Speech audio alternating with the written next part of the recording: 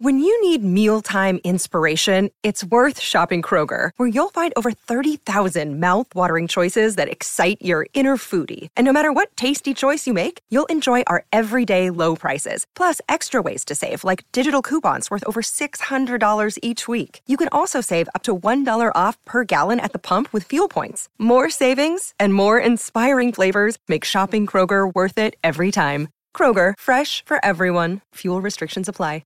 Another day is here, and you're ready for it. What to wear? Check. Breakfast, lunch, and dinner? Check. Planning for what's next and how to save for it? That's where Bank of America can help.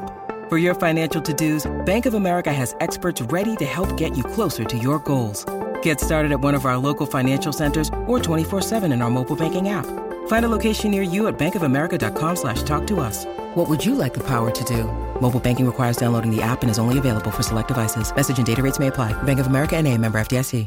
If you've got a thirst for knowledge that never quits, Brightside Podcasts are just what you need. Whether you're into recent discoveries, space exploration, true stories, or useful tips for self-improvement, psychology, gadgets, or just your day-to-day routine, there's something for everyone. The Moon. A beautiful, natural satellite with some mysterious dark splotches. We always see only one side of it, so we're used to this image. It's hard to imagine the Moon looking any other way. But it used to be different. Oh ho ho, it used to be so different. Picture this, a huge incandescent satellite in the sky that is causing constant tsunamis. I suggest we go very far into the past to see what the Moon was like many, many years ago. The Moon formed around 4.5 billion years ago. At that time, our green-blue planet was still a red-hot, insanely unstable piece of rock flying in space. We didn't have the Moon yet, and a day on our planet only lasted 6 hours, which meant only 3 hours of daylight. Volcanoes erupted all over the place, releasing poisonous gas into the air, and a bunch of meteorites regularly crashed into the planet. At the same time, 4.5 billion years ago, the so-called Big Splash occurred, or, as scientists call it, the Giant Impact Hypothesis. It claims that once an object the size of Mars crashed into Earth. Mars is about 2 times as small as our planet, so the blow wasn't too bad, but it was quite catastrophic. This powerful impact tore off part of the outer layers of that Mars-sized object and Earth. The very core of this space body merged with Earth's own dense core, and a huge number of fragments of Earth flew into outer space. So, this was the beginning of our Moon, or, saying in a scientific way, the process of differentiation has begun. This is the process all planetary bodies go through at the beginning of their lives. Since the impact was very hot, its heat carried away most of the gases and liquids from the broken pieces of Earth. Only a relatively dry stone surface remained. So yeah, there is water and gases on the Moon, but in very small quantities. The gravity of our planet was strong enough to make all these hot stone fragments stay in its orbit, and they gradually began to stick together.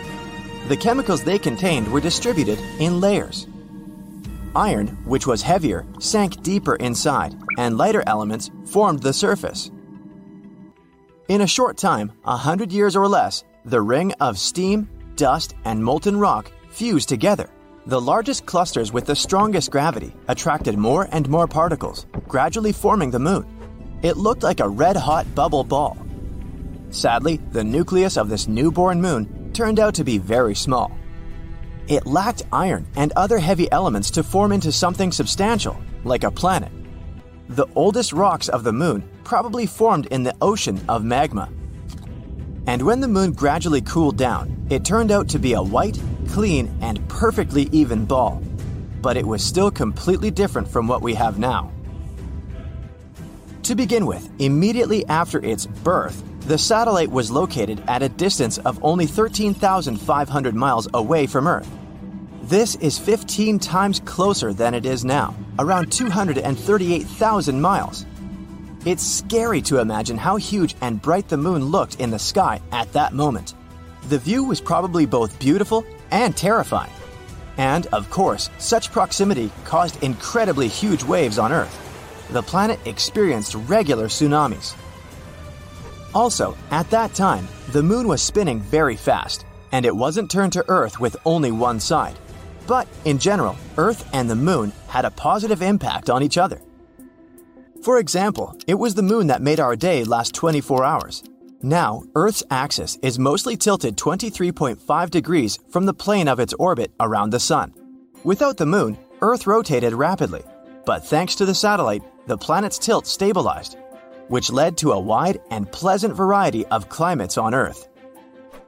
To be fair, the gravity of our planet also helped the moon. Thanks to it, the moon began to rotate more and more slowly while gradually moving away from us. Over the years, its orbit has moved far away from our planet.